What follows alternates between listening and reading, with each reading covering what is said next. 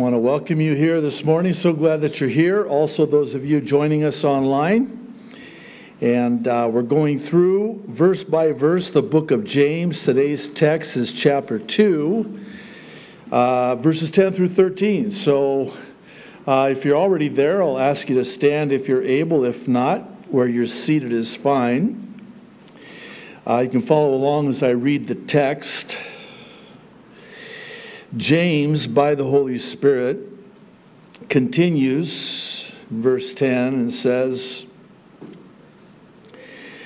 "For whoever keeps the whole law and yet stumbles at just one point is guilty of breaking all of it. For he who said, 'You shall not commit adultery,' also said, 'You shall not murder.' If you do not commit adultery, but do commit murder, you have become a lawbreaker. Speak and act," verse 12, "as those who are going to be judged by the law that gives freedom, because judgment without mercy will be shown to anyone who has not been merciful. Mercy triumphs over judgment." Let's pray, if you would please join with me. Father in heaven, we have before us a passage of Scripture that rises to the level of needing the Holy Spirit to give us eyes of understanding to see that which you desire to show to us today. Lord, every word is in your word for a reason. Sometimes it's for correction and exhortation, sometimes for encouragement, but other times for rebuke. And certainly this would seem to be one of those passages, and that's why we need for the Holy Spirit to be our teacher and our guide today. Lord, the Holy Spirit has to get our attention and hold our attention. That's not up to me. So that we don't miss anything that you desire to minister to us in this text that we have before us today. So, Lord, we commit our time together in your word to you, and we thank you in advance for what you're going to do. In Jesus' name, amen and amen. You can be seated. Thank you. So, I want to talk with you today about mercy and the importance of being merciful to others. So, here we go again, right? James, true to form, by the Holy Spirit, just head on, hits the proverbial nail on the head when it comes to mercy. And we're provided with no less than 3 reasons as to why it is that being merciful to others is of paramount importance. Namely, that we're all in desperate need of it, will be rewarded for it, and perhaps more importantly, will be judged according to it. So, let's start with our desperate need of mercy in verses 10 and 11. Here, James is reinforcing how that the sin of showing favoritism, which he just got done talking about, convicts us by the law, making all of us lawbreakers, guilty of breaking the whole law. Wait a minute. The whole law? Yeah. No, I just broke that law. No. The whole law. Well, what do you mean? Well, this is very important because it speaks to the principle of being a lawbreaker / sinner in need of a Savior. The best illustration I've ever heard on this is that of breaking one link in the chain breaks the whole chain. Yeah, but I only broke that one link. Yeah, but the whole chain's broken. It's the same thing with the law. So you can't get away with this thing of, well, I broke that commandment, but I didn't break that other one. Yeah, I'm sure God's going to give you a pass on that one. Yeah, you did. You broke the whole law. What's the point? Why is James emphasizing this and harping on this, I guess you could say? Well, the reason is because he's needing to establish that we're all lawbreakers. We've all broken God's law. If you broke just one, you broke them all. Doesn't matter which one. You're a lawbreaker. And that's why you desperately need God's mercy. You know how we pray, God, be merciful to me? Oh, I will show you mercy, but there's a but. You first have to come to that place where you realize that you are in need of mercy. Why am I in need of mercy? Because I have broken your law. I'm throwing myself at your mercy, and in so doing, I level the playing field, as it were, so that I cannot look at you. I'm trying to be careful not to look at anybody in particular, because you're going to think, oh, he's looking at me. So I'll just look down. I can be so guilty, for lack of a better word, of looking at you and seeing you as being more guilty than me. Because I'm guilty of this, but you're guilty of that. And James is like, no. You're not going to get away with that. You are in as much need for mercy as they are, because all of us are lawbreakers. So now that we've established that, let's talk about this. We need to talk about mercy. And that's our second one in verse 12. We will be rewarded for it. I'm in desperate need of it, but I will be rewarded for it. And that's where James goes next. What he says here is very interesting for a number of reasons, not the least of which is that there still remains a law. The law that remains is the law that gives freedom. Oh, is this a different law? Yes. Well, what law is this? Well, this is the law that every believer will be judged by. Wait, what? We're going to be judged? Yes. It's the judgment seat of Christ. There's the bema seat of judgment and the judgment seat of Christ. Believe you me, you don't want to be at the other one. You want to be at this one. Picture this judgment as the judge that rewards at a sporting event. That's what the judgment seat of Christ is. It's the law judged by the judge, where he rewards according to that which we have done. This is 2 Corinthians chapter 5, verse 10.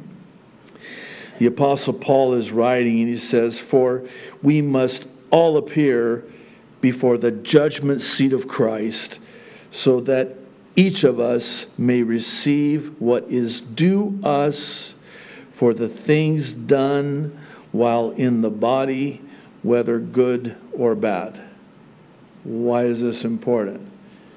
Because there is coming a day when we will stand before Him and we will be judged according to that which we did while here on earth. Now, thank God for 1 Corinthians chapter 3, because when this goes down, there's going to be this fire, and all of the things that were done in the flesh are going to be consumed by this fire. But there's also going to be another pile, and that's going to be all of the things that we did that we're going to be rewarded for, and those are the precious jewels that are made more valuable by that same fire. So this is when we get our rewards. You know, I was thinking about this in anticipation of teaching this passage, and I tell you, I have to confess that every time I think about this one simple truth, it stuns me, and I'll explain why. We have such a short period of time in this life. Call it 70 years, that's fine. 70, as they say. So let's just say, for purpose of discussion, that we have 70 years in this life. And that 70 years, when it's all said and done, that's it.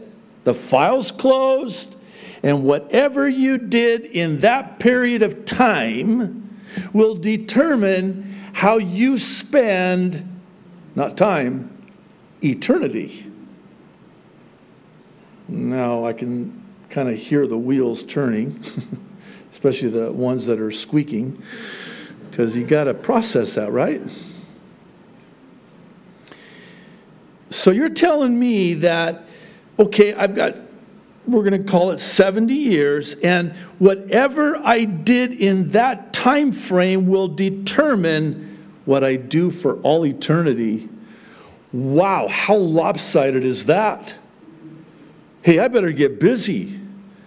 Because, you know, I turned 60 this year.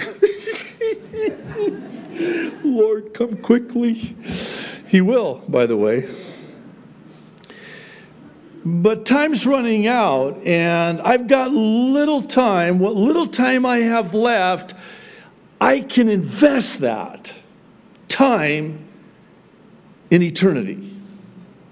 I can lay out for myself treasures in heaven, Jesus said in Matthew 6, where moth and rust cannot destroy, where thief cannot break in and steal. Because where my treasure is, that's where my heart will be also. So, as one said so aptly, soon one life will be past, and only that which was done for Christ will last.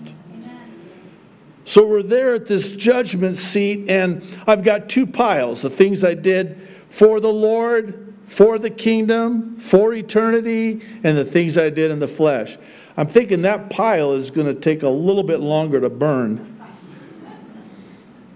And don't look at me all spiritual. Your pile's going to be big too. So that gets all consumed, but then I come over here and I'm thinking, man, I wish I would have added more to that pile. Because see, now it's too late. Because all of eternity now is going to be predicated upon that which I did for the Lord, for eternity, in light of eternity, to further His kingdom. That pile should have been bigger. And for all eternity, I'm going to be recompensed, rewarded accordingly. And notice Paul is careful by the Holy Spirit to qualify it, saying that you're going to be rewarded whether good or bad. I wish it was just the good. You know, because the judges in a sporting event, like the Olympics, for example, the judges, you know, there at the judgment seat after you've finished the race, then they give you your score, or as Paul would refer to it and compare it, the crown, the wreath that they would give to the winner. A wreath that doesn't last. And Paul's like, no, that they go into that much training and that much discipline for a reward that doesn't last. What I'm talking about is a reward, a crown that lasts for all of eternity. And it's going to be based on what I did down here on earth. Now, again, to put it into perspective, and this is why I always just get so convicted, really, and stunned by this. Imagine 70 years in comparison to eternity. In other words, had I known then what I know now, I would have done something different then because of what I know now. So here I am, I'm in eternity, and whatever I did, that determines my eternity for all eternity. And you know how long eternity is, right? I know it's deeply profound, but it's eternity. It's forever, for all of eternity.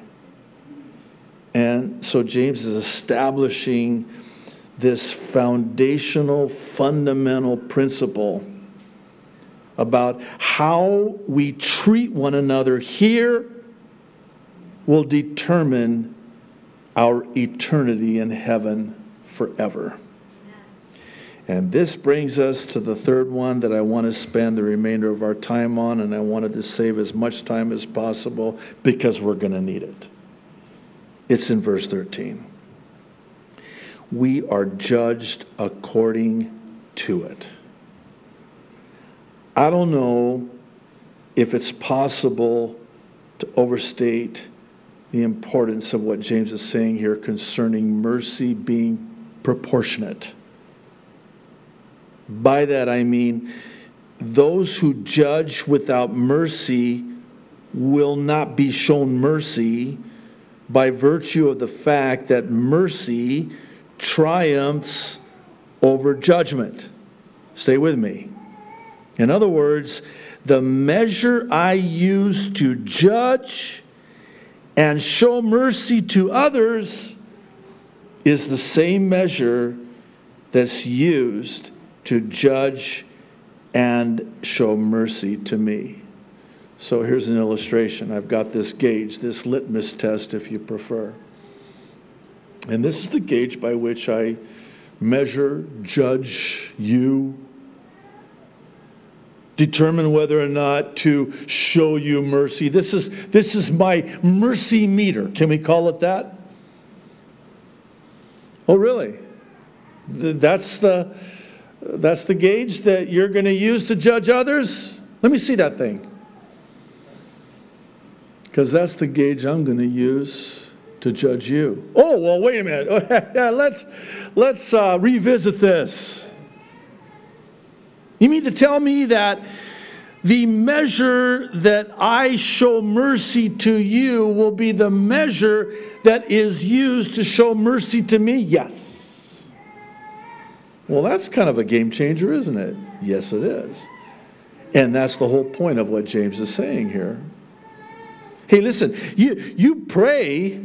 I know I pray, Lord, oh, be merciful to me. Oh, really? And then sure enough, here comes the email. God@gmail.com. Oh, you got one of those too, yeah? And it has an attachment, huge file. It's a file of all of the times that I did not show mercy to others. And God's like, you're asking for mercy, and yet you've not shown mercy.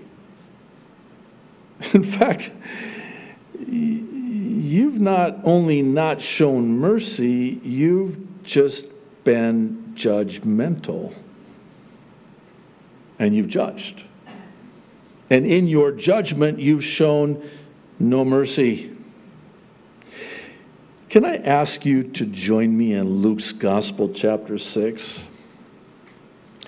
I want to begin reading in verse 36, and for this reason, it is perhaps amongst one of the most misused, out of context scriptures in all of the Bible. That's a pretty strong statement and introduction to the passage, but you've probably heard this in the context of giving money.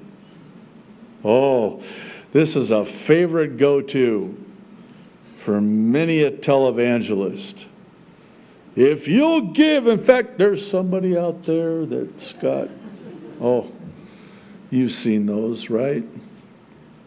It's not money, it's mercy. That's the context. Listen to what Jesus said. Be merciful, just as your Father is merciful. Do not judge, and you will not be judged. Now stop right there, because this is a biggie, isn't it? Don't judge me. You're not the judge of me. To not judge does not mean you don't have judgment. I'm not judging you, I'm inspecting your fruit, as one said. And I'm making a judgment here that there's no fruit. Now that's different than judging someone, because, by the way, after he says this, and we'll finish reading this, but after he says this, he then talks about a very well-known illustration of, you're a hypocrite. How is it that you think you can remove the speck from your brother's eye when you have the beam from which that speck came from in your own eye? You hypocrite. You're making judgments and assessments about others, and there's no mercy. So you're quick to judge. Different than judgment. And so this meter that you're using, this gauge that you're using to judge, well, that's the same exact meter and gauge that you will be judged by. And he goes on to say, do not condemn, and you will not be condemned. We are so critical. We are so judgmental. We are so not merciful. Oh, we want mercy to be shown to us. But do we err on the side of an abundance of grace? Are we merciful to others? Maybe this is as good of a time as any before we finish reading this, where it would be maybe beneficial to understand what mercy really is. You know, we oftentimes use the words grace and mercy together, and rightfully so. Because, see, grace, as one said, is God giving us what we don't deserve, and mercy is God not giving us what we do deserve. Well, if you're anything like me, and I suspect that you are, I need both. Grace and mercy. Grace and mercy. Well, we have a problem here because, see, you're not merciful. You need to be merciful. Instead of being merciful, you're condemning and judging and unmerciful and unforgiving. That's what he says next. Forgive, and you will be forgiven. Give, and it will be given to you. A good measure, pressed down, shaken together, and running over will be poured into your lap. For with the measure you use, it will be measured to you. Are you remembering now all those times where you heard this in the context of money? Give, and it will be given to you. Pressed down, shaken together, running over. Mercy. That's mercy. Oh, I see that you've been merciful. I'm going to take now the measure of mercy that you've shown, and I'm going to take that good measure, and I'm going to pack that thing down. I'm going to shake it together so I can get more in there.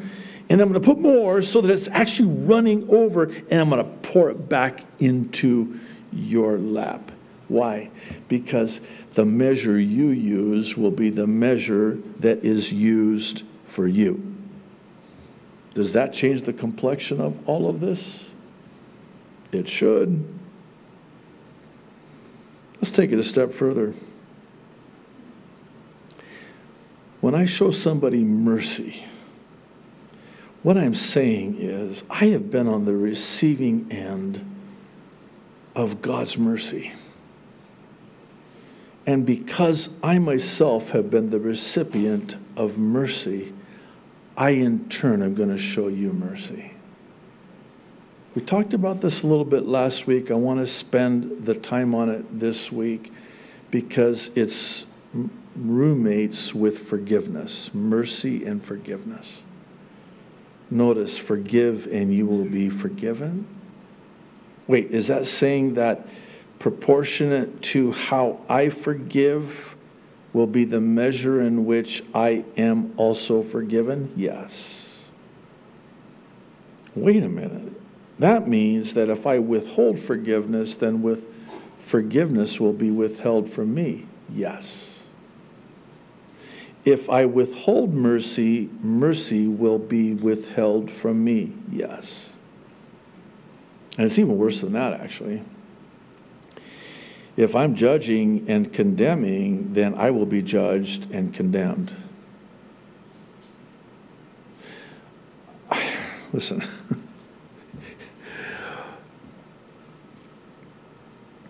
As it's been said, you cannot impart that which you do not possess. Before I stand up here, as is my privilege to, I have a tally.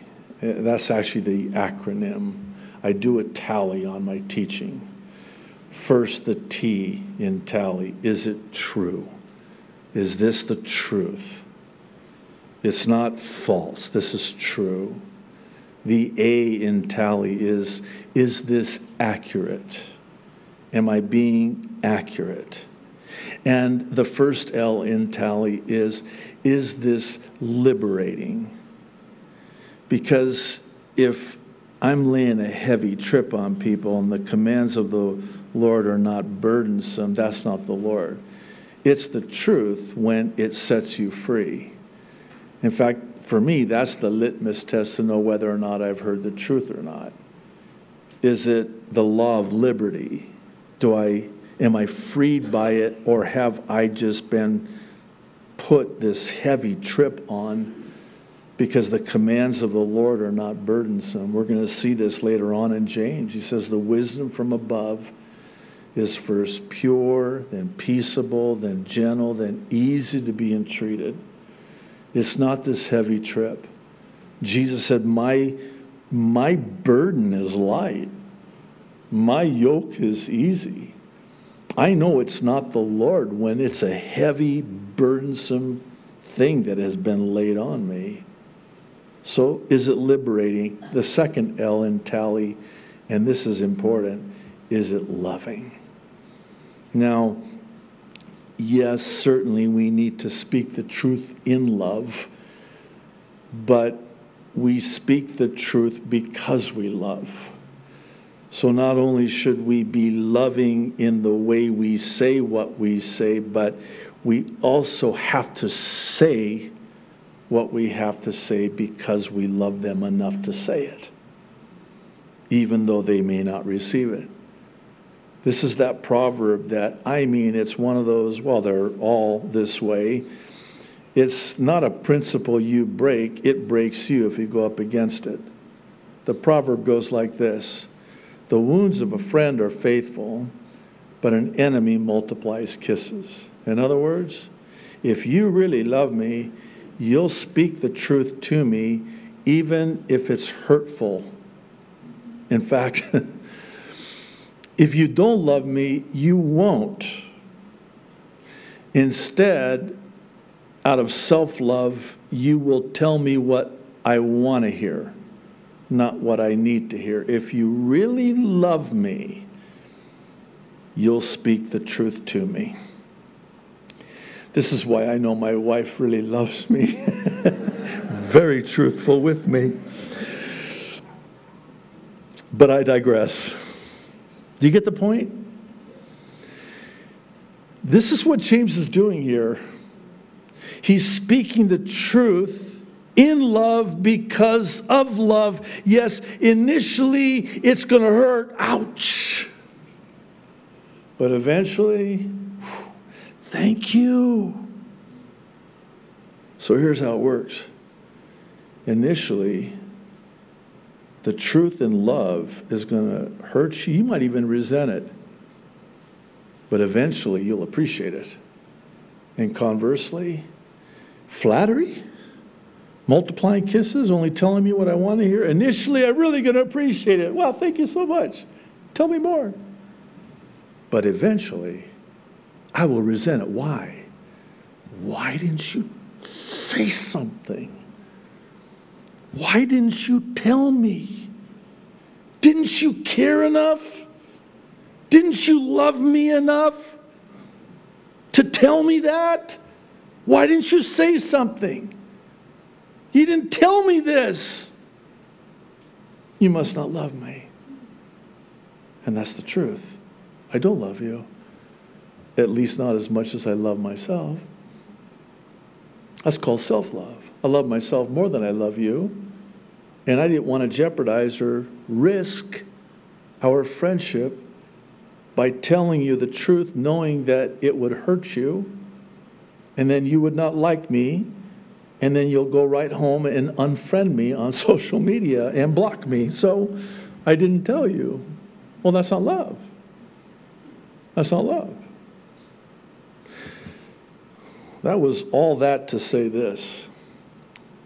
In love, I have to say this as lovingly as I possibly can, that this is probably the most, if not the most,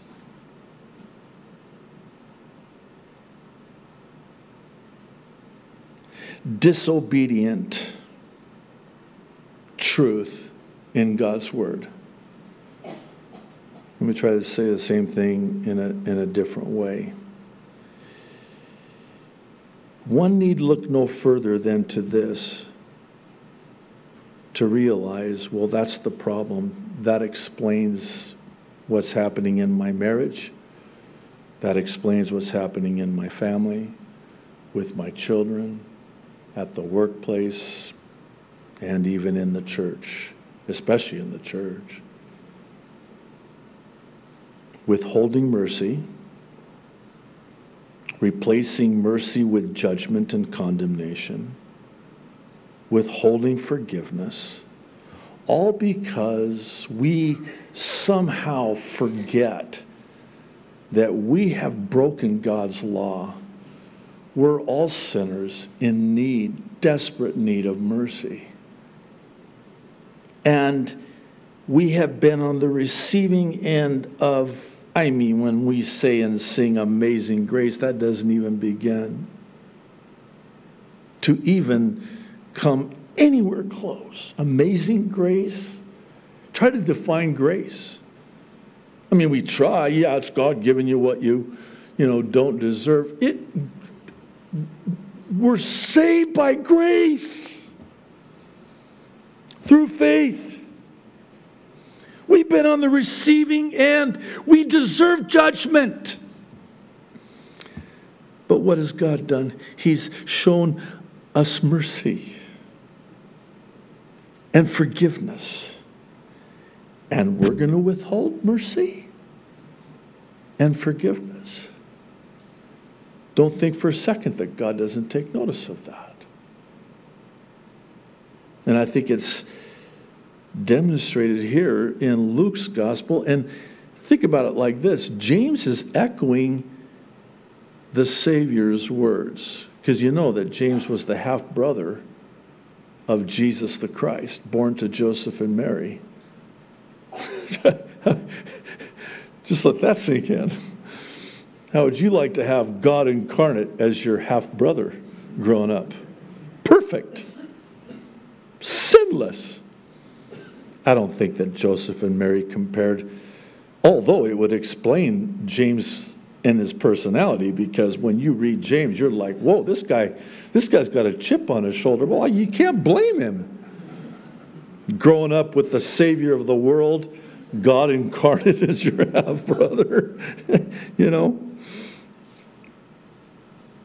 James is echoing the words of the Savior, and he's emphasizing that we're all in need of mercy. We're all in need of forgiveness. And yet, what do? We withhold it. Or we're stingy with it. So here's the measuring cup. Yeah, not that. That's too much. Here, pour some back out. Well, give me that cup, because I'm going to use that same measurement for you. Well, if that's the case, let me bring out the... This one. This is bigger. Oh. Well, you need to use that first. Okay. We call it the Lord's Prayer, right? And I'll close with this. We call it the Lord's Prayer. It's really not the Lord's Prayer. It's the Lord teaching the disciples to pray. And interesting, they asked Jesus to teach them how to pray. You ever think about that? It's one of those places in God's Word where you really would do well to ask the why question, the why behind the what. Why would they ask Jesus to teach them to pray? I believe it's because they saw Jesus pray, and they saw what happens when Jesus would pray. And the power and the amount of time that he would leave the multitude in all of their unmet needs to just go alone and be with the Father and pray. And they watched that. And they saw the result of that. They saw the power in that. They saw the miracles that came from that. And they wanted that. Interesting, I probably would have done this. Jesus, instead of asking Jesus to teach me how to pray, I'd have said, Jesus, teach me how to preach. Because, never mind. Anyway, I need all the help I can get. But no, teach me how to pray. Because I'm watching how you pray, and I'm watching what happens when you pray. Teach me how to pray. Okay. Our Father, which art in heaven. We could all recite it. We all know it. But there's that one part. You know which one I'm talking about. Forgive us our trespasses as we forgive those who have trespassed against us. Now, there's a couple ways you can look at that and say, wait, okay, so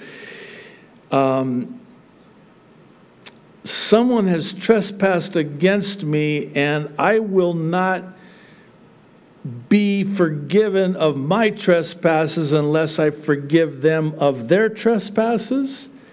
Yes, but it also has a dual meaning.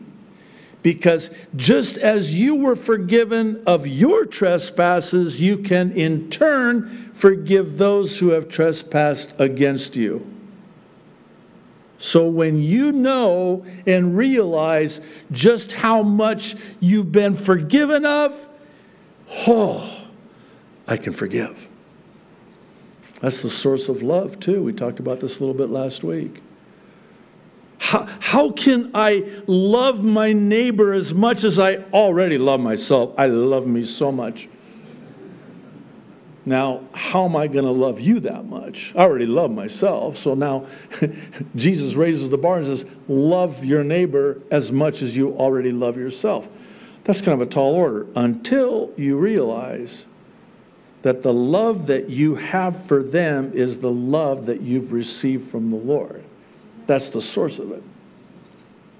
I'm going to show you mercy. Where am I going to find that mercy? The source is the Lord's mercy to me. I'm going to forgive you. Where am I going to find the source for that forgiveness? The forgiveness that the Lord has forgiven me. Mercy, forgiveness, love. Let's go down that list as far as you want. That's how. It's the how of the Holy Spirit to do the what of the Holy Word. I know I said I would end. Okay, this will be the final end, final closing.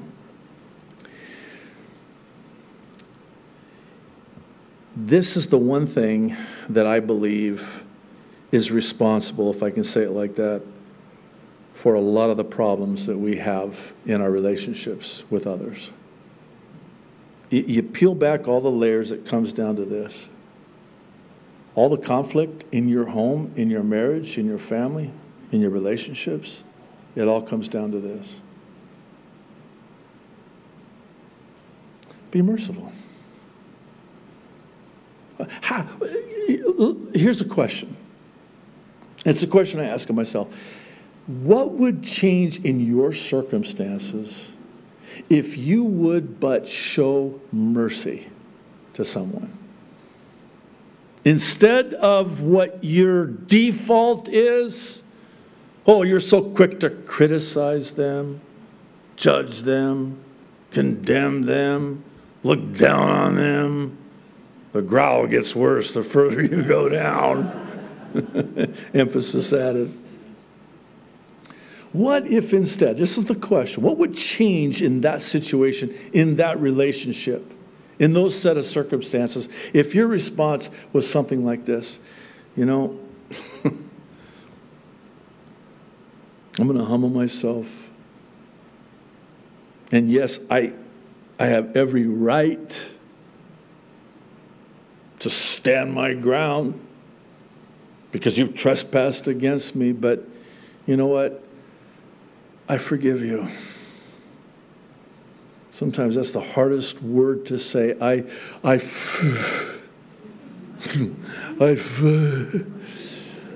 forgive you. What would happen? What would change?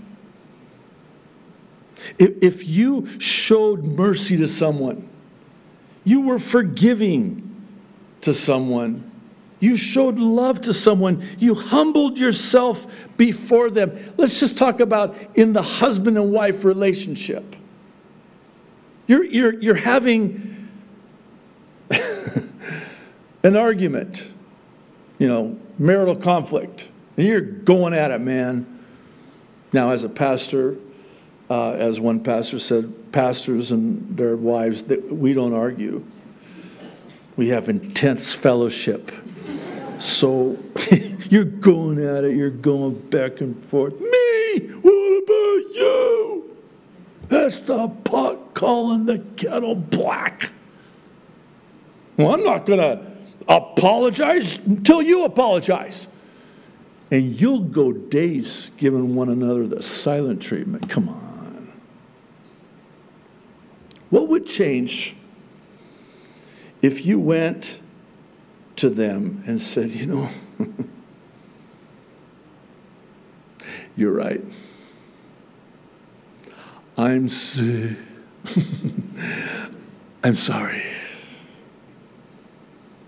Forgive me. I was wrong. The 3 hardest words in the English language. I was wrong. See, we won't say that because, takes 2 to tango. What about what you did wrong? No. It's as Oswald Chambers said, it's not, have I been wronged? It's, have I wronged? Oh, yeah, but you know what they did? No. What did you do? What did you do? Oh, and by the way, if I'm not mistaken, God's shown you mercy and forgiveness, and you're going to be like that? No, I'm sorry. I was wrong. Be merciful to me. Please forgive me. What would change And how quickly, now it may not be so fast because, if it's a marriage relationship, they're going to look at you like,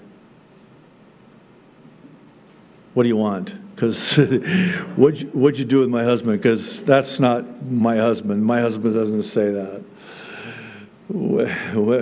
What's going on here? It's going to be, if for no other reason, do it just for that reason, just to blow their minds.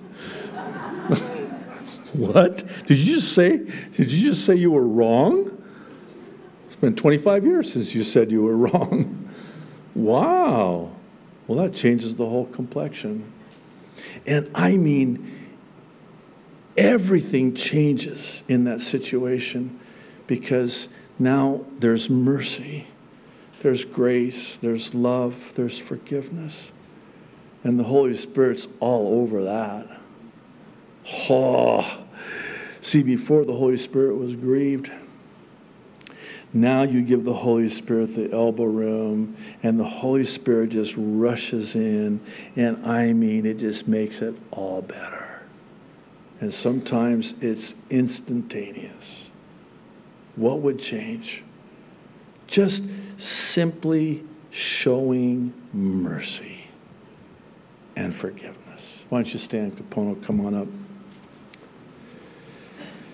Lord, this is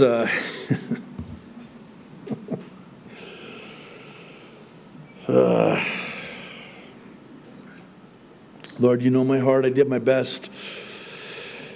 Now it's up to the Holy Spirit to take it from here and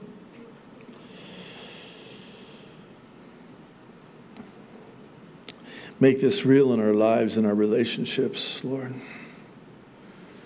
We have been the recipients of just such mercy from you. You've been so merciful to us. Lord, we want to be merciful as you are merciful. And forgive as you've forgiven us. And love as you've loved us. Lord, I pray that the Holy Spirit would now take this and start that process, and it is a process, from the inside out, of working it into our lives, applying it to our lives. Lord, thank you for your word. Even though it's hard, you may not want to hear it, we needed to hear this today. We needed to hear this today. Lord, thank you for your mercy. We want to be like you, Lord, merciful. In Jesus' name, amen.